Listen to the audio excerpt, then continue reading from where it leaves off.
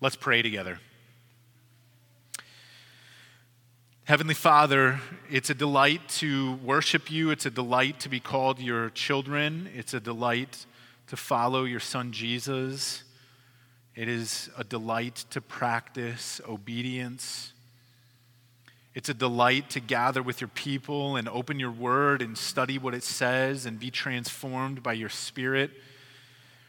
And we thank you that as we gaze upon your beauty, we are inspired to seek you more and to be more like you. And I pray that that's exactly what would happen here this morning, that as we talk about loving one another, that first and foremost we would be able to understand how much we have been loved.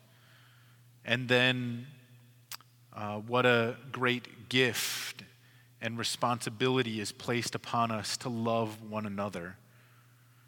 Lord, I pray that you would minister to our church body this morning. As Eric mentioned, we know that there are people who are going through hardships and difficulties, struggles, and I pray that you would draw near to them, that you would truly minister to them, meet their needs. I pray that you would hear their prayers, that you would just keep them close to you in the comfort of your love. And Lord, we ask that everything that happens here this morning would be to the praise of your glorious name, and that you would edify the saints in Christ's name. Amen. Well, hopefully you're in 1 Peter chapter 4, and if you need a Bible, you're welcome to take one of ours from the table in the back there. But the way that I remember it kind of going down is it was probably towards the end of my time in college that I noticed a new phrase kind of enter into the cultural dialogue. And then I think it was a couple years later, around 2007, they made a movie about it.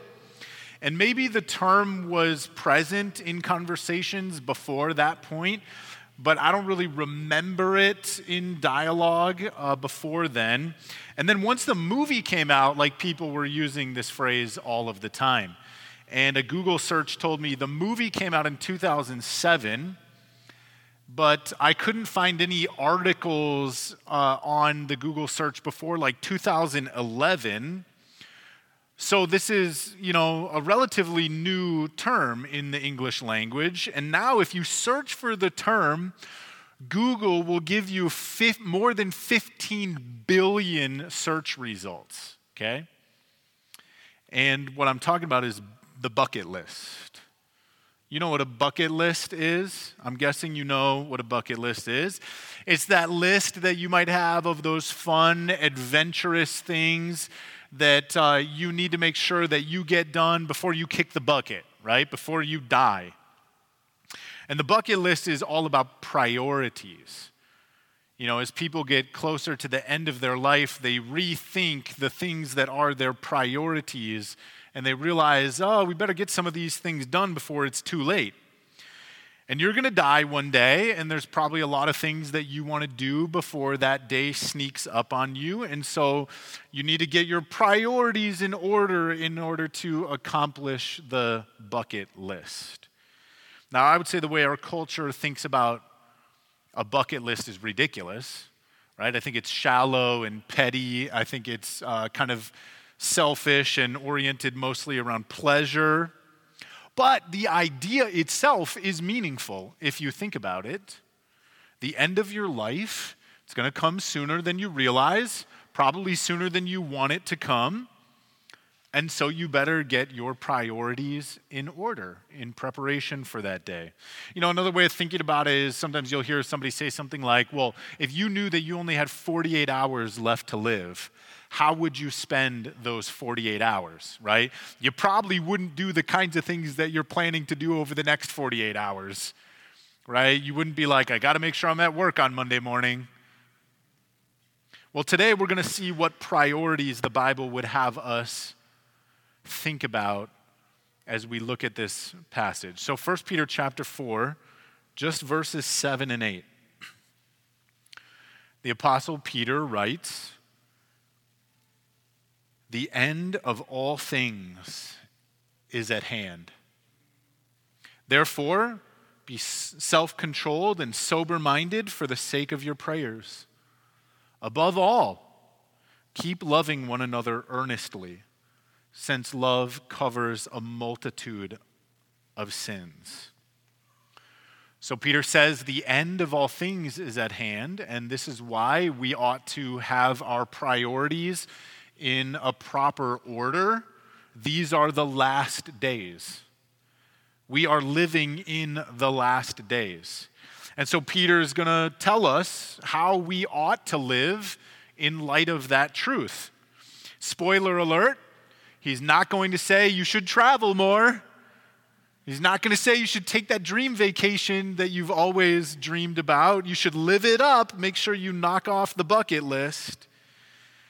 He's actually going to essentially say that we should live the last days in this life in anticipation of the consequences in the next life. We'll get into that more in a minute. First, I know some of you might already be thinking, hey, wait a second, Grady, Peter, wasn't he writing this like 2,000 years ago? And he's saying that the end of all things is at hand. I'm confused a little bit because 2,000 years is kind of a long time, and the end still hasn't come. Peter definitely wasn't close to the end of all things then, was he?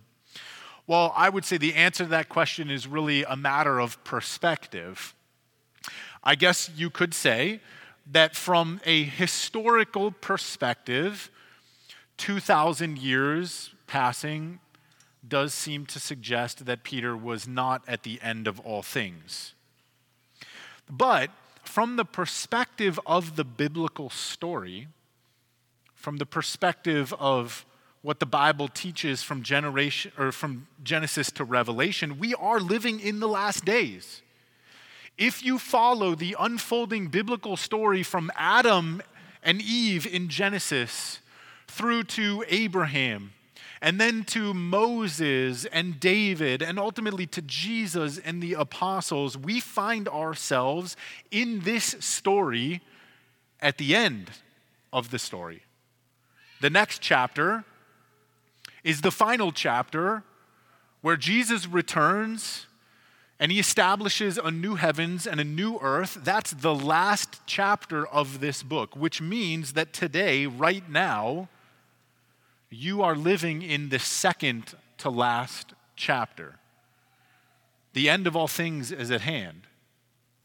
It's coming soon. It could be any day now. But Peter's not wrong about the end of all things being at hand from another perspective as well, which is this: you don't know when your last day is, do you? Like, if you're like me and you use a digital calendar, there's lots of things scheduled for the next couple of months, but none of them is, that's the last day. You don't know. Every person who has read Peter's letter since he authored it has been standing somewhere close to the last day of their own life, and they've not been aware exactly when that day will come. You might plan for tomorrow, but you don't know for certain that you will wake up tomorrow. And so for all you know, this could be the last day. And so do you live your life as if the end of all things is at hand? Is that truly how you prioritize what is important to you? Do you even know what you should be prioritizing? Have you thought through the kinds of things that when you stand before God will be the kinds of things you want to display to Him as your priorities? What are the most important things that you can do with your life each day? Well, Peter gives us two instructions here. The first one, I would say, is about our personal conduct. The second one is about our interpersonal conduct. And first, Peter says that in light of the fact that the end is near, be self-controlled and sober-minded. And then the second thing he says is keep loving one another earnestly. Let's deal with the first set of instructions. Be self-controlled and be sober-minded. I spent a fair amount of time over the last week just kind of picking at these words and looking at what the Greek dictionary has to say and pulling up every usage of them in the New Testament to make sure that I really understood what they were talking about. And I've really reached the conclusion here that Peter sees both of these words as one unit, okay?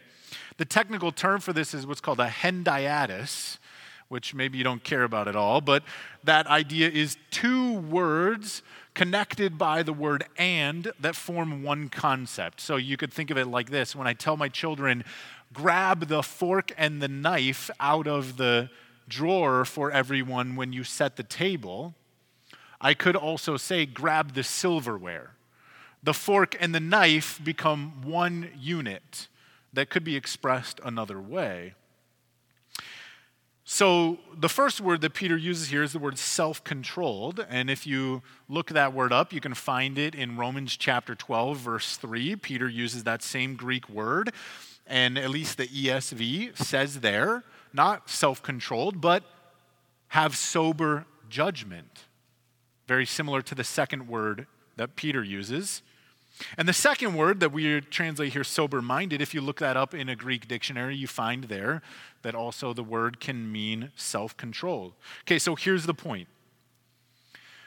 With these two words, Peter is telling us that because the end is near, we need to be people who live with wisdom, who think rightly about things, who use sound judgment. There's no time for foolishness in our lives. We are going to be accountable for the moments that we have and how we spend them. And so we need to have mastery over our passions, which if you look back to verse 2, is something that Peter already told us in this chapter. We need to think clearly and think rightly about things. We need to live lives that are honorable and pleasing in the sight of God. These are the kinds of things that should be our priorities, so that we're prepared to meet with Jesus in the very near future, either when we die or when he comes. This is what it looks like for us to be self-controlled and sober-minded. It means to be prepared and to live today in light of the fact that the judgment is coming soon. You know, a lot of days I study and I study the Word to prepare for different teachings that I'm responsible for. And on those days, I don't tend to schedule meetings. I tend to schedule meetings on different days. And so if I just have a study day, you know, I work from home. So I don't shower. I might put on clothes that don't look very pastoral or professional. Because it doesn't really matter, right? I'm holed up in my office at home. It's just me and my dusty books.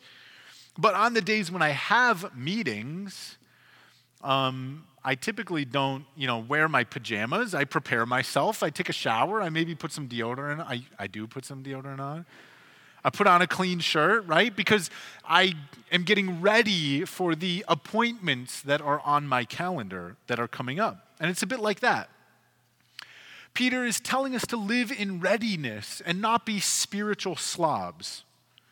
We are to keep our daily conduct together as if any moment we might stand before the judge to make an account of our lives on the last day. To be self-controlled in our daily conduct means that we need to shun sin and fight the flesh and despise depravity and love righteousness and seek holiness and exercise obedience to the word of God, living lives that are faithful to Jesus who has bought us with his precious blood. More than anything else in your life, these things should be what you prioritize. Today matters because it could be the last day that you have before you stand and give an account of your life. And Peter connects these two words to a specific purpose, right? He says, look, the end of all things is at hand, so be self-controlled and be sober-minded. And then he reminds us that We are going to stand before the judge. The end of all things is at hand. But he also reminds us, because you're already in the presence of the judge, aren't you? For the sake of your prayers. If you are a praying person, then you are entering into the presence of God every single time that you pray. I mean, the fact of the matter is, because of the Spirit of God in you as a Christian, you are always in the presence of God. But in prayer, you become conscious of the fact that you are meeting with the Lord, and the righteous eyes of God are upon you, not just on the day of judgment, they're upon you now. They're upon you each and every moment. They are particularly upon you, and you are aware of it when you stand before the Lord in prayer. And how can we come before God with boldness and with confidence if we are living our lives in ways that don't honor Him moment to moment? See, for the sake of your prayers, you should live a self-controlled and sober-minded life. We need to be self-controlled in our actions and sober-minded in our thinking, so that when we come before the face of God in prayer and we present our needs to Him and let Him know what we are needful of, and we give Him thanks and praise, and we go to soak up more of His grace in prayerful intimacy with Him, and we give Him our attention for the sake of our prayers, we need to live lives of conduct so that we have nothing to be ashamed of when we come before our great God and King. And this is not an effort at self-righteousness to prove ourselves to Him, to make Him accept us, or so that we can earn God's favor. We're already accepted by God because of the cross, because of what Christ has done. But our good conduct is an act of love, where we come before the Lord and we say, "You have loved me, and I have tried to live in a way that expresses my love for you. You have rescued me and redeemed me, and my life is a sacrificial offering of praise to you." And when we live lives that are self-controlled and sober-minded, and then we pray, aren't we reminded of God's power to give us victory over sin? We're reminded that God's never-failing love is what has bought us out of slavery to sin and has eradicated our shame. We're taught to think rightly about God's presence with us, the grace that He has given us, His goodness towards us, His affection for us. And we're taught to think rightly that that sin is disgusting. It's not something we want to participate in. Holiness is a great reward. Righteousness is delightful. God's beauty and His truth are to be highly desired. And so Peter tells us, because the end of all things is at hand, let your thoughts and your actions honor God, so that when you come before God in prayer, you have nothing to be ashamed of.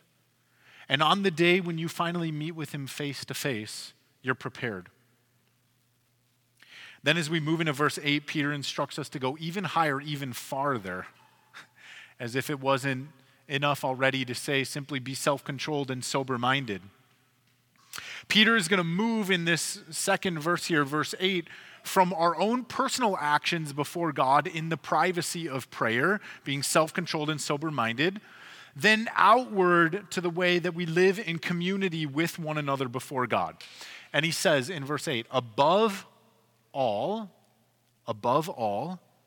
keep loving one another earnestly.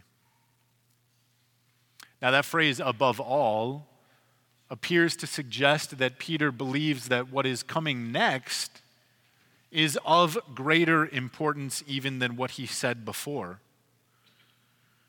To be self-controlled and sober-minded is of the utmost importance, to be sure. But the command to practice love with one another is an even greater thing still. Why is that? Well, I would say there are a few reasons. First, because as Eric was reminding us in the prayer moment, the Christian life is not a lone venture. The Christian life is not some kind of isolated self-expression. Life in Christ is a community endeavor. And it is that way because it reflects the very nature of our God, who in his Trinitarian being is one God in three persons, is a community of love. And God has brought us into community with himself and his people, and that community is a community of interconnected love. You know, these people who call themselves Christians, but think that they can do the life of the Christian without participating in the body of Christ, they have no way to even obey verse 8. They have no way to practice communal love if they are isolated and alone. You know, I'm just going to come out and say it. You know that I often say difficult things like this. But I would say that you cannot be a Christian if you do not participate in the body of Christ. It's simply not possible. And feel free to go do your own study on that if you doubt me, but I think that you'll find the teaching of Scripture is very clear on that point. Above all, keep loving one another.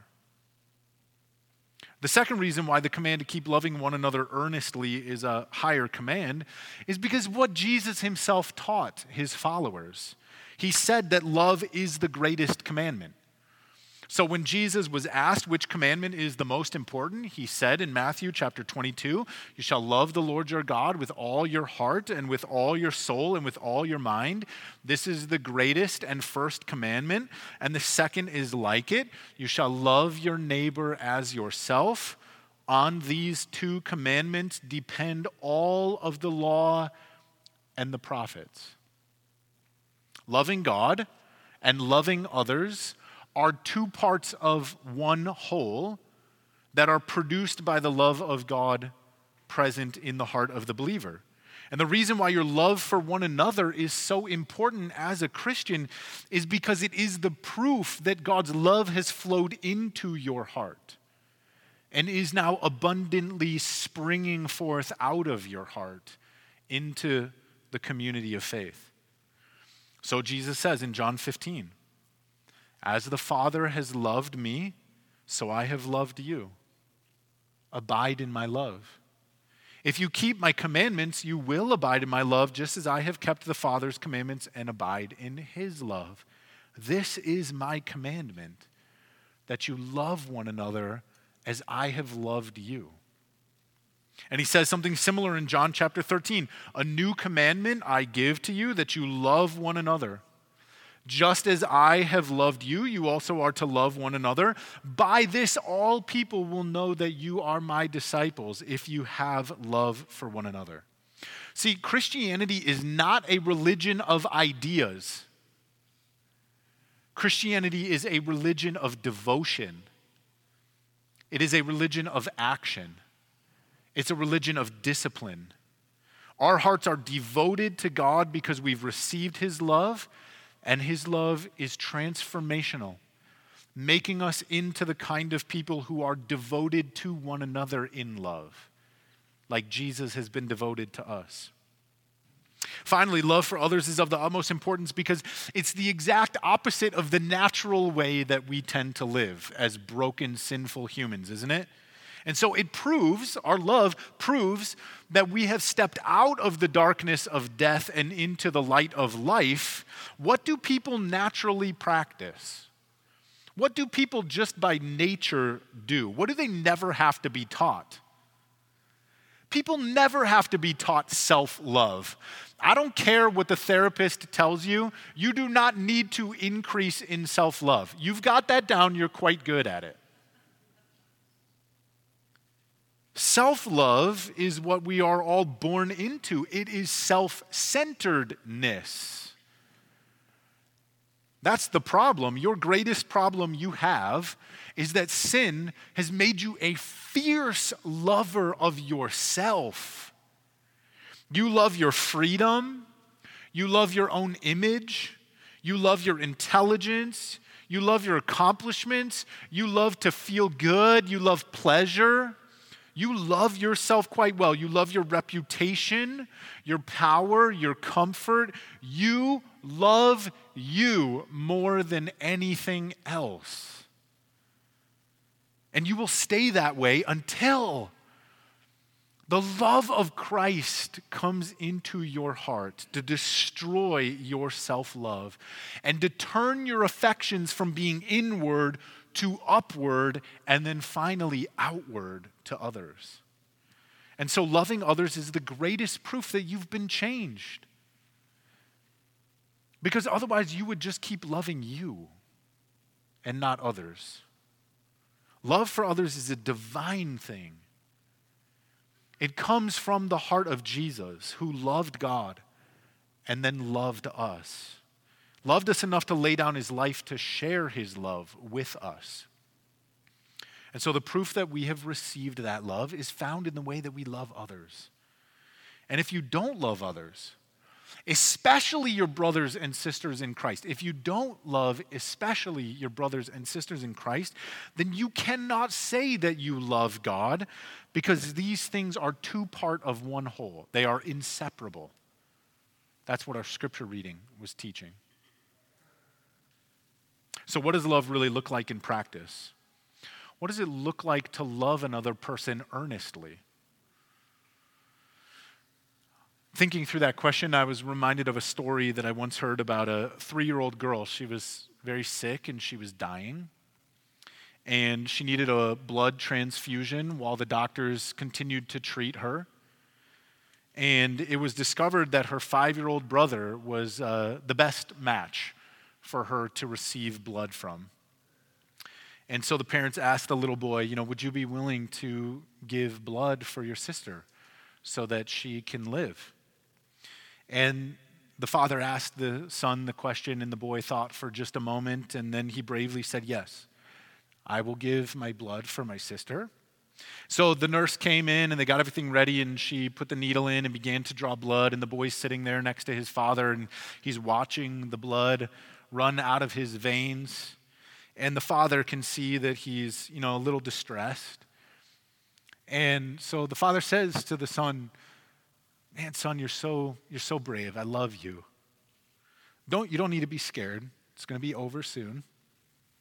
And the boy replies, he says, I know, Daddy, I know. And I'm so glad that my sister is going to live. But Daddy, how much longer until I die? See, in being asked to give his blood for his sister, he was under the impression that it would mean that his life would be required in exchange. And yet he still did it willingly. And so if we ask the question, what is love? The answer is self-sacrifice. I will give of myself for you. I will give my life for you. I will give what is mine for you. And although this boy's actions were heroic and inspiring, the question for you is not ultimately, will you give your life for someone else? I mean, look, I think all of us think that in the moment of decision, we would give our life for someone else. And I hope that we don't ever have to find out how deep our character really goes with that question. But I would say the question is whether you would do the small things, not necessarily the heroic things. Right? The boy gets the story told about him because he's a hero. But would you do the kinds of things that don't end up being worthy of a story to give of yourself for someone else? The non-heroic things? Would you be willing to give to your spouse an encouraging hug on that day when they've been a total jerk to you? Would you be willing to speak words of life to them, even when they've been harsh to you? Would you be willing to give them even more of your heart when you feel like the best thing that you should do is guard it and keep it from them because they might wound it more? That's a kind of selfless, sacrificial love. Would you take your vacation savings that you've been storing up for months or years and give it to the family in our church in need who just lost their job and can't now pay their mortgage? That would be an act of selfless love. Would you use a precious day off, one of your vacation days that are far too few, in order to come to the aid of someone else in our church and help them move, which is like the worst thing that you can do with your time? I'm kidding. How about this? Would you just seriously commit to actually praying for somebody in our church who you know has a need that should be prayed for? Would you pray for them every day seriously and not just be like, oh yeah, I'll pray for you in that? Would you actually commit to go before the Lord and pray for them? That would be a selfless act of love.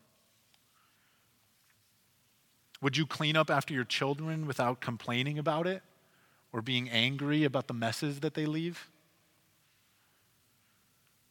Would you forgive the offense of someone in this room who said something stupid that they shouldn't have said and never even asked for your forgiveness? Would you still be willing to extend to them the act of love in forgiveness? What about just going out of your way to write a note of encouragement and drop it in the mail for someone in our church that you know is discouraging? You know, our church app has most people's addresses available to you. Would you do something like that? Would you give up some of your me time to invest in a younger believer or maybe in a younger family in our church? You know, you've heard me say it a million times, but I think it's still an effective way to say this. I would gladly die for my wife, but I probably won't do the dishes for her. Do you see how silly it is? Or I love my children, of course I would die for them, but am I willing to turn off the podcast so that I can give them some of my undivided attention?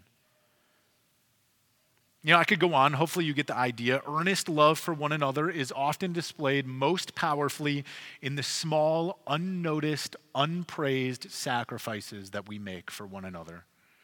Jesus went to the cross, which was heroic, and hopefully that inspires us to give a heroic kind of love. But you know what?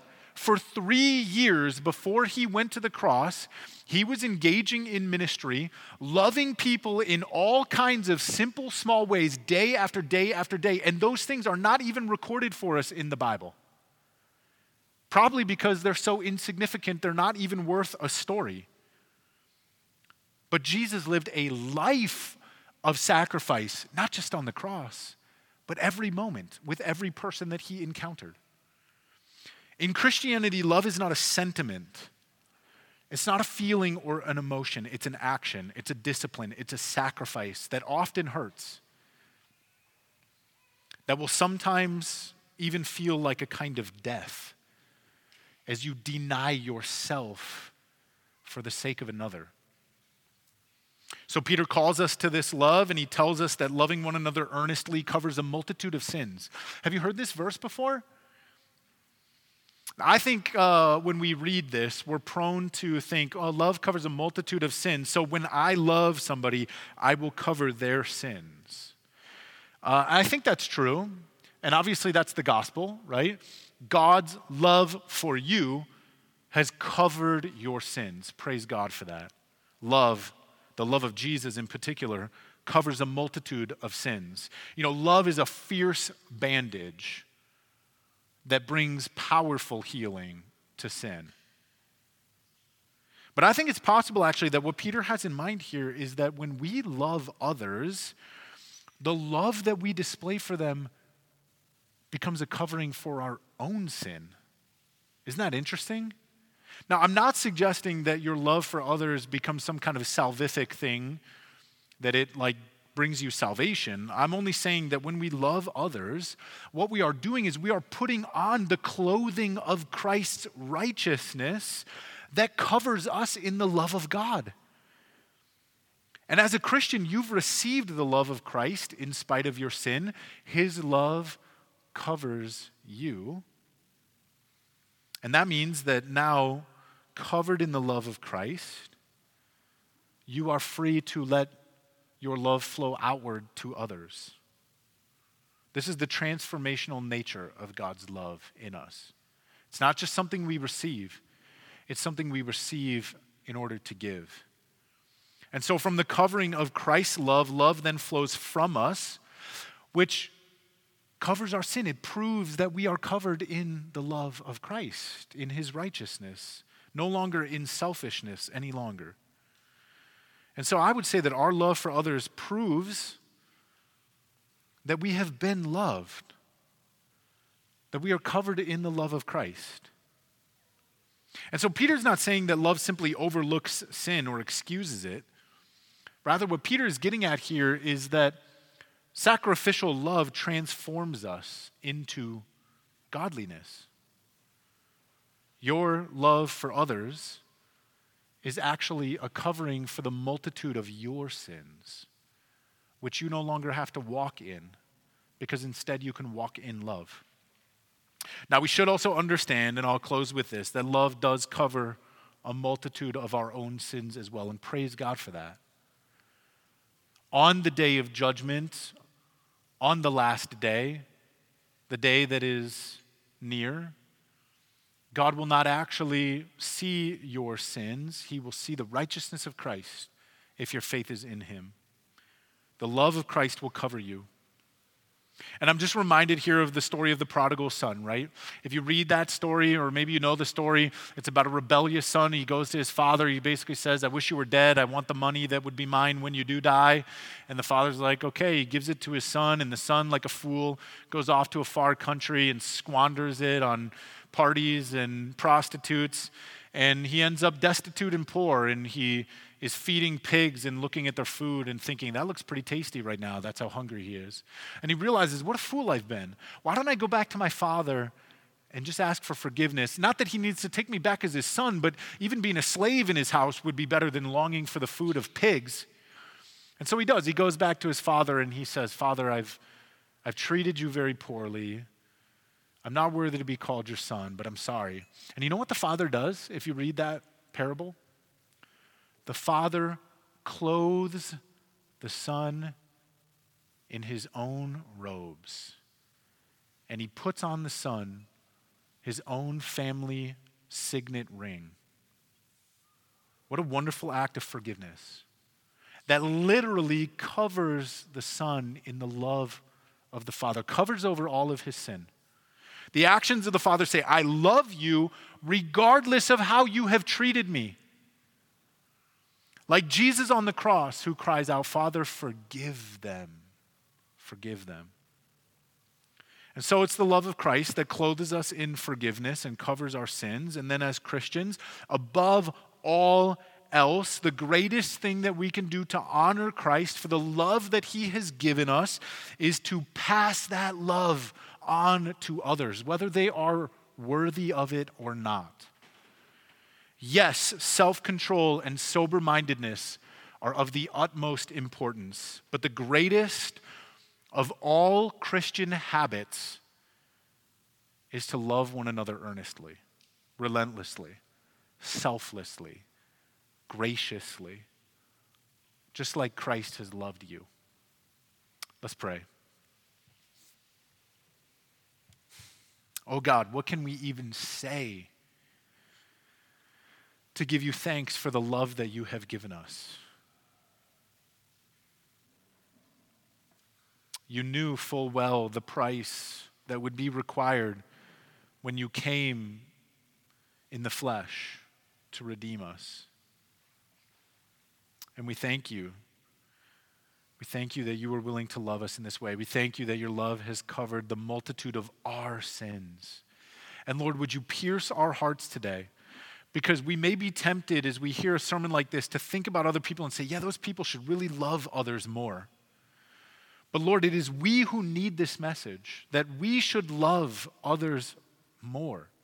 Not in our own strength, not by our own power, not with our own resources, but from the love that you have given to us.